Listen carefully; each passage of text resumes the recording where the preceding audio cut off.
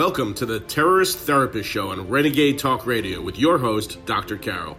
Though you may not realize that the ongoing threat of terrorism is affecting your life and that of your loved ones. Each week, Dr. Carol analyzes the hottest topics in terror and helps you and your family reach your dreams despite living in a time of terror. Families who terrorize together stay together. At least that's what some of the terrorists think. Welcome to the Terrorist Therapist Show. I'm Dr. Carol, a psychiatrist and your terrorist therapist. Well, today we're going to be talking about two of the recent terror attacks in which it was all in the family. Yes, when they had that television show, little did they know that it could apply years later to terrorists. First of all, there is this really scary, sickening, dehumanizing attack in Indonesia, where 3 families with their children were involved in attacks. Now, when you think about radicalization, terrorists becoming radicalized, these are also people who have become dehumanized, because to think that families could create attacks and involve their children. I mean, there is a kind of maternal and even a kind of paternal inborn feeling, instinct that makes one typically, normally, unless you've been dehumanized, want to protect your children. And yet, I'm going to tell you a story now of 3 separate families where their children were involved in attacks.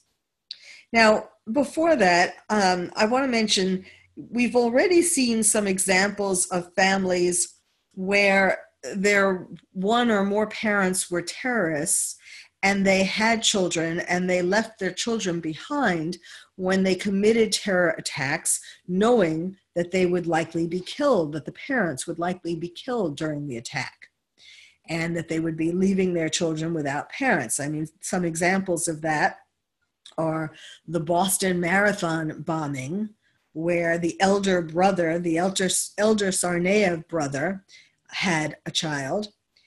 And in San Bernardino, that was 2 parents who went on the attack and who knew that they would both likely be killed, and they left a child behind, a very little child.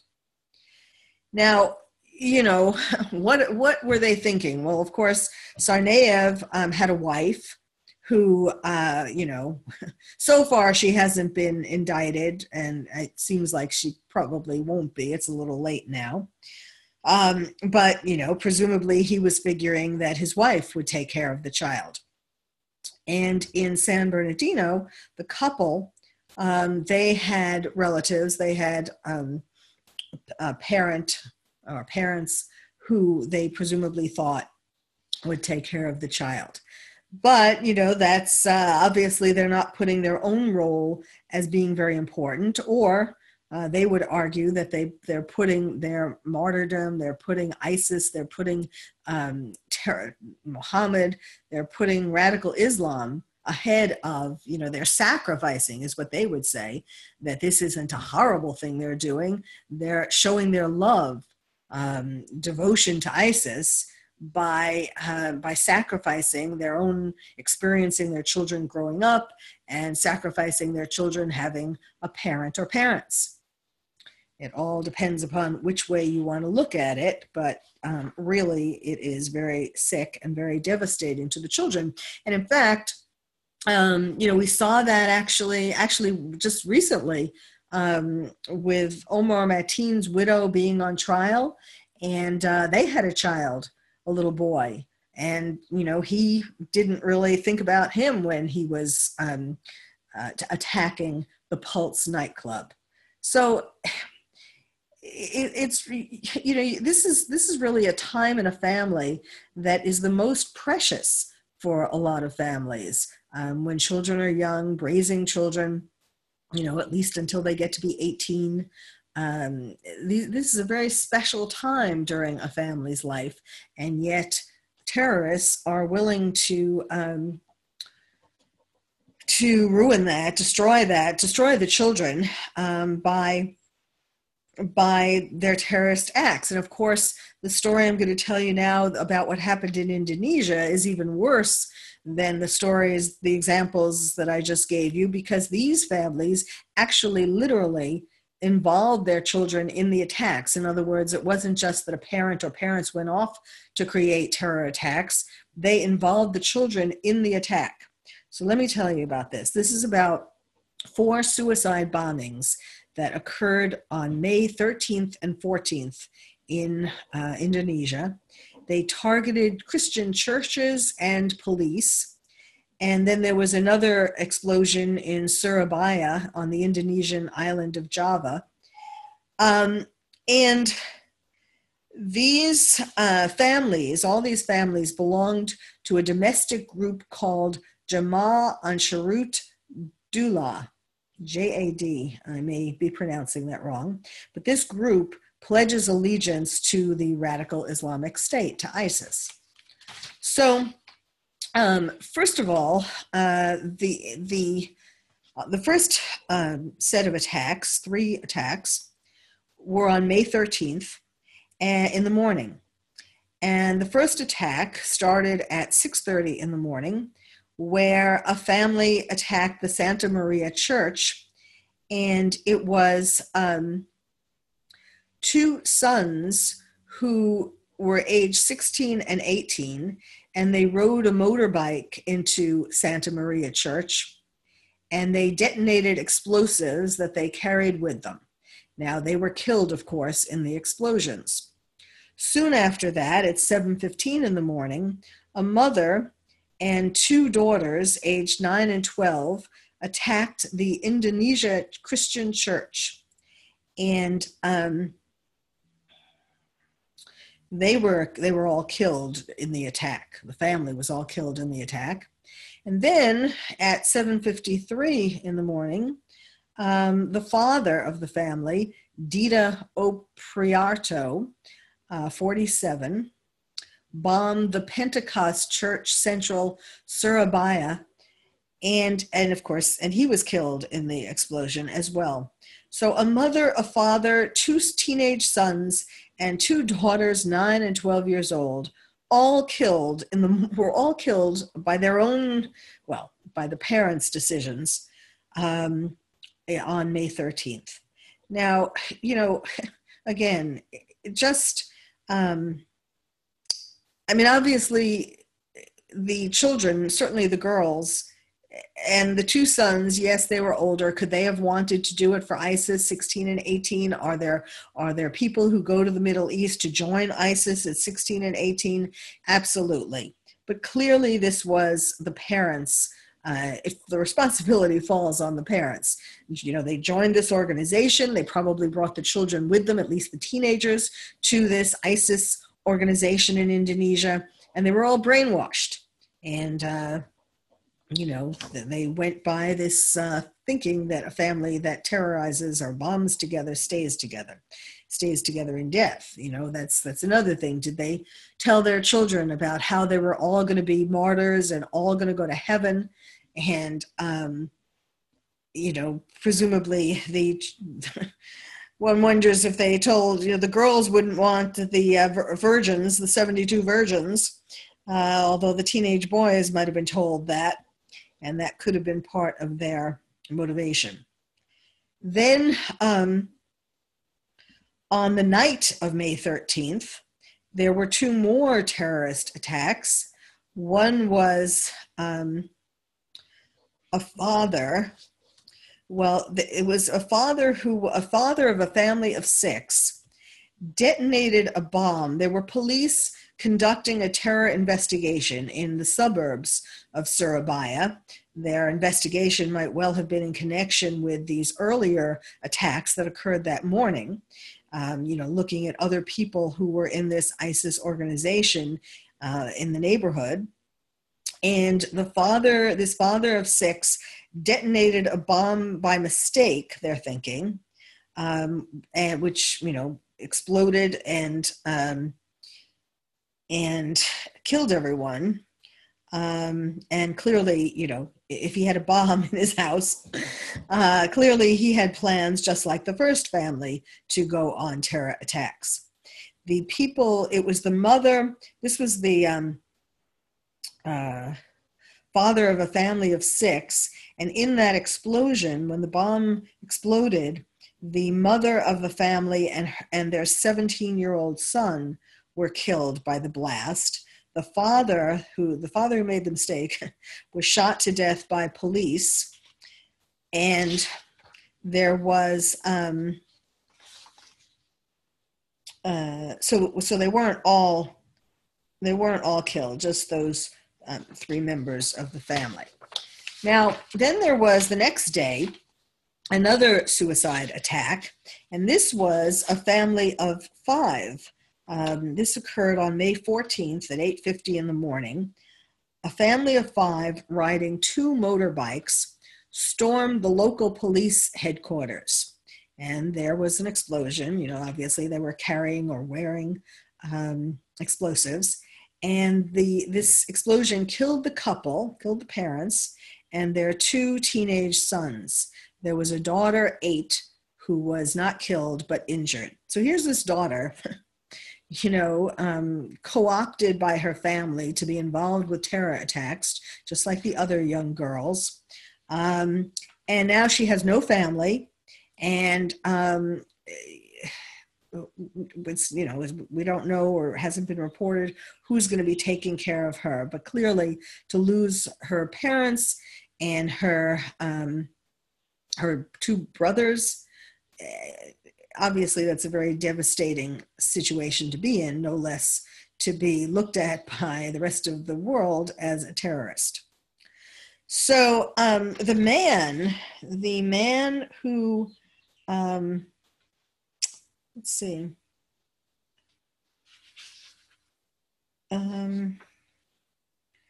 one of the men involved in these attacks was a leader of this organization, the JAD. Now, Indonesia has been having a lot of people go to the Middle East to join ISIS since June 2014, when ISIS announced its establishment as a country, as a caliphate. And there are 1,100 JAD members who have been said to have gone to the Middle East to join ISIS, and more than 500 have come home already. So Indonesian police have set about making a counterterrorism unit. And because they're realizing that, there are 500 that are home already, they've been trained by ISIS. And clearly there are more each day going to the Middle East, and more who will be coming home who were trained by ISIS. So clearly the threat of terror in the country has been is increasing every day. So there was this counterterrorism unit arrested a JAD leader named Amin Abdurrahman. And he, even though he was arrested, he managed to order a terror attack since his arrest in central Jakarta, in a central Jakarta shopping district in 2016 that killed 4 people. So even when they arrest the terrorists, they are still able to organize attacks outside their imprisonment. So this is terror attacks carried out by families never happened in Indonesia before. And a professor in Indonesia was saying that the reason why he thought they started to do this is, first of all, for GAD to impress the public, to show how much power they have, and also using children has the goal, the ability to appear less suspicious in the eyes of police and security forces. I've talked about that before, how ISIS in the Middle East is recruiting children and women, particularly because when they set about to do their attack, or even the planning stages, that they are less likely to be discovered because they're less suspicious, because they're not the typical what terrorists used to look like and still look like. But, women and children are a new trend for terrorists. So, okay, let's talk about the attack that happened in Paris this weekend. Very sad. And this shows, these two examples show how terror attacks are happening, as you know, without the necessity of learning how to make bombs, that all you need is a knife. And that's what happened in Paris. A terrorist named Khamzat Asimov, a 20-year-old man who was born in Chechnya, took a knife and went to, on a Saturday night, when the streets around the Opera District are very populated, people are in restaurants having a good time, and he went into that area and he started knifing people. He killed one person and he wounded 5 others in this festive area near the old opera house. And what's interesting, when the police came, fortunately, the police came fairly quickly, he yelled at them. Well, first of all, when he was committing the attack, he yelled Allahu Akbar, lest anyone not know why he is doing this, right? God is great, the cry that terrorists cry when they commit an attack. But he yelled to the police when they came and had guns and, were surrounding him, that he yelled to them that if they don't kill him, he will kill them. So what is that? What's the purpose of that? The purpose of that is to get the police to kill him, to make him a martyr, so he could go up to heaven and get his 72 virgins and be known before that, or at the same time, be known in the media as someone who was dedicating his life to ISIS. And so it's, it's this new kind of phenomenon. We know what suicide by cop is in the United States and pretty much in other countries as well. When someone, the decision to kill versus to commit suicide are very close together, even before the 72 virgins, before terrorism, before 9/11. The idea of, if you just want, nothing to do with terrorism, if you wanted to commit suicide, one way to do it is suicide by cop. And that's become even easier to do these days, actually. But it's a way of killing yourself, and getting notoriety at the same time.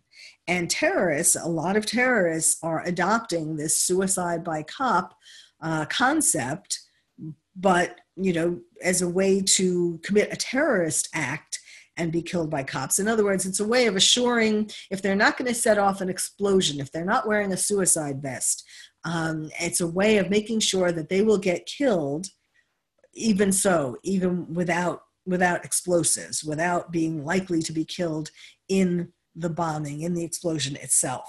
So by asking cops to kill you is a way of assuring that you will go to heaven and that you'll be a martyr. It's just, of course, it's very tragic, and it's particularly tragic. I mean, it's bad enough when it's suicide by cop and it has nothing to do with terrorism. It's sad for the person that they didn't get psychiatric help to help them change their decision and not kill themselves. But it's especially sad and tragic when it's terrorists who have involved innocent people in their terror attack before they go on to commit suicide. In Indonesia, these very tragic attacks, the first time it's happened in Indonesia, where a family of parents and young children were involved in 3 different attacks, well, in 3 different sets of attacks. And now in France, we're talking about Khamzat Asimov, who went to the Paris Opera District on a Saturday night when everyone was festive, and went into the restaurants and on the street and knifed people, killing one person and wounding 5 others before he was killed by police. Now, after this happened, ISIS quickly claimed responsibility for it. They sent out, now the Paris attack, at the time that I'm recording this podcast, the Paris attack is pretty fresh in terms of investigation. So a lot of these things aren't known 100%. But they have taken in, the authorities have taken in people who knew Khamzat Asimov, starting with his parents, who lived in Paris and in Strasbourg. And so that's why I'm including him in All in the Family. Well, and also because they brought him to Paris. His parents brought him to Paris from Chechnya when he was a young boy. And he grew up in France, and he was radicalized in France. And interestingly, you know, ISIS is saying that it's not his fault that he was radicalized, or actually it's the Chechnya, an authority from Chechnya is saying that don't blame us. He was taken to Paris or to France when he was a young boy, and so his becoming radicalized had to do with what happened in France, not us. You know, clearly there was something that happened in Chechnya as well, where, you know, there are a number of terrorists who have come from there, and his parents, Khamzat's parents, clearly had that background and were an influence on him. So, but one thing that's interesting, and this has not been authenticated yet, but ISIS, they claim, not only did they claim responsibility for his attack in Paris, and they said he's a soldier acting in response to the group's calls for supporters to attack the West.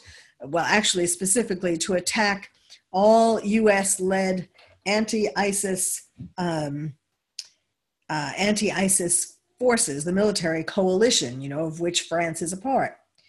And so the news agency for ISIS released a video after the attack that they claim is the attacker, Khamzat Asimov, calling on Muslims in Europe to, quote, take action in the land of disbelievers, unquote, if they can't travel to the caliphate in Iraq and Syria, can't join ISIS in the Middle East.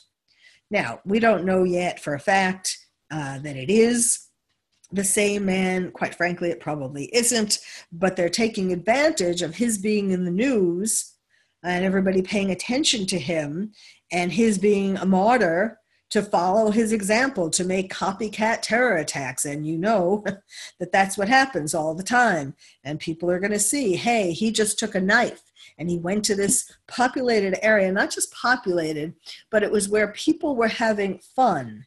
You know, that is part of it. Destroying the West, destroying Western Europe, destroying the United States, destroying lands where people are engaged in what, you know, the radical Muslims think is debauchery, drinking, and so on. So, and in this video, the man's face is covered, so it hasn't been authenticated yet. Now, the police, as I was saying, detained his parents, the attacker's parents, and at that time they were living in the 18th arrondissement of Paris, and they also have detained a friend from Strasbourg. I'll tell you a little bit more about that friend in a minute. But here's the thing. The attacker, Khamzat, was on, surprise, surprise, a police watch for radicalism. He had a clean criminal record, but he was on a watch list, as are so many other terrorists, which, you know, is incredibly frustrating because they're not watching them. And of course, the more terrorists that return from the Middle East, the more, or become become radicalized in a particular country, the harder it is to keep watching all of them. There aren't enough people to keep close enough watch on all of them, and this is an increasing problem. So Khamzat, the Paris attacker, obtained French nationality in 2010. He was born in 1997 in the largely Muslim Russian Republic of Chechnya, where extremism has long simmered, and and they have long been among one of the biggest group that have gone to Syria and Iraq to join ISIS. And but the Chechnya's president, it was, who said that Asimov held a Russian passport only until he was 14 years old. And then he was in France, and it was France's problem, and it's not Chechnya's fault. He was only born in Chechnya. And this is what the president of Chechnya is saying. He was only born in Chechnya, and his growing up, the formation of his personality, his views and persuasions occurred in French society. Now, that is true. And one of the problems is that people who come from these kinds of foreign countries are often isolated, shunned, bullied, made fun of in American schools. This is what happened to the Boston Marathon terrorists, especially the eldest one. He was not treated in a very friendly way when he was in school in America. The younger one, was a little more tolerated, appreciated, had more friends, but it was the older brother who persuaded the younger one to commit the Boston Marathon terror attack. So this is where families, it's all about families. How, yes, indeed, it is likely that Khamzat was not well integrated into French society. That's one of the problems in France, that the terrorists, the people from the different countries where the terrorists who become terrorists are marginalized. But certainly it is the influence of his parents as well, who grew up in Chechnya, that influenced him to become a terrorist. So he was listed in a nationwide database of thousands of people suspected of links to radicalism. And someone described the attack, one of the witnesses on Saturday night, described the attack like this: I was working in the restaurant and suddenly I heard a woman screaming. He came and attacked her. This was a man who was working in the restaurant. He said, that's when the panic started. Everyone started screaming and trying to reach our restaurant. The attacker just kept walking around with his knife in his bloodied hands. Can you imagine what that is like, sitting in a restaurant and seeing him go after the woman and then go walking around, looking for his next victims? Now, there is also, in the investigation that has been happening so far, they are finding, or it looks like, so far, that that this attacker, as well as a close friend of his, worked at an immigration office. At least for sure, the friend. It's not quite clear if the attacker himself worked at this immigration office, though there are some reports that he did. But a close friend of the attacker was taken into custody and found that he worked at the French Immigration and Integration Office. Now, do you think that's a coincidence that he worked there, that he chose that place to work? I mean, why they hired him to work there? I mean, I guess because they thought he was a French citizen and safe. His name, the friend, is Abdul Hakim Anayev. Abdul Hakim Anayev. He's 20 as well, and he's of Chechen origin as well. And he lived in Strasbourg, and he was the best friends, BFF, with Khamzat Asimov, the Paris attacker. And the friend was hired in this past January, but he had a, quote, low responsibility job. He shouldn't have had any job at that office. And they say, of course, the office is trying to cover themselves, and they're saying they did a thorough background check on this friend. Well, clearly not thorough enough. Well, this whole idea of it being all in the family and the influence of the family, it hasn't come out yet. More details about the parents haven't come out yet, but and I may talk about that in a future podcast, but clearly they knew what he was up to. His best friend knew what he was up to. They found telephone calls from the friend to right before the attack or during the attack. He was making phone calls talking about ISIS, but the main phone that he had that had most of the calls, they think, they haven't yet been able to find. They think he threw it away or hid it somewhere, and they haven't yet found it. So this is still early in the investigation, but what they have found so far, and the fact that they took the parents in for questioning and his best friends, it's like, there's a friends and family plan, that these people who, of course, if they're going to be radicalized, the people who they spend time with, who they care about, will know about their plans, if not be the instigators of them having those plans to begin with. Well, I'm Dr. Carol. Thank you for listening to the Terrorist Therapist Show, and I'm your terrorist therapist. If you would like to find out more about terrorism from me, your terrorist therapist, visit my website, terroristtherapist.com. And if you're a parent or teacher and want to build stronger nests for your kids to become more resilient, check out my new award-winning book, Lions and Tigers and Terrorists, Oh My, How to Protect Your Child in a Time of Terror. It's the first and only book about terrorism for kids. You can find it wherever books are sold or directly from the publisher at terrorismforkids.com. Terrorism, 4, kids.com. I'm Dr. Carol, your terrorist therapist. Thank you for listening to the Terrorist Therapist Show on Renegade Talk Radio with your host, Dr. Carol. We hope listening to the show has made you feel calmer, more resilient, and more able to reach your dreams despite living in a time of terror. You can also check out past shows on Renegade Talk Archives for more insights.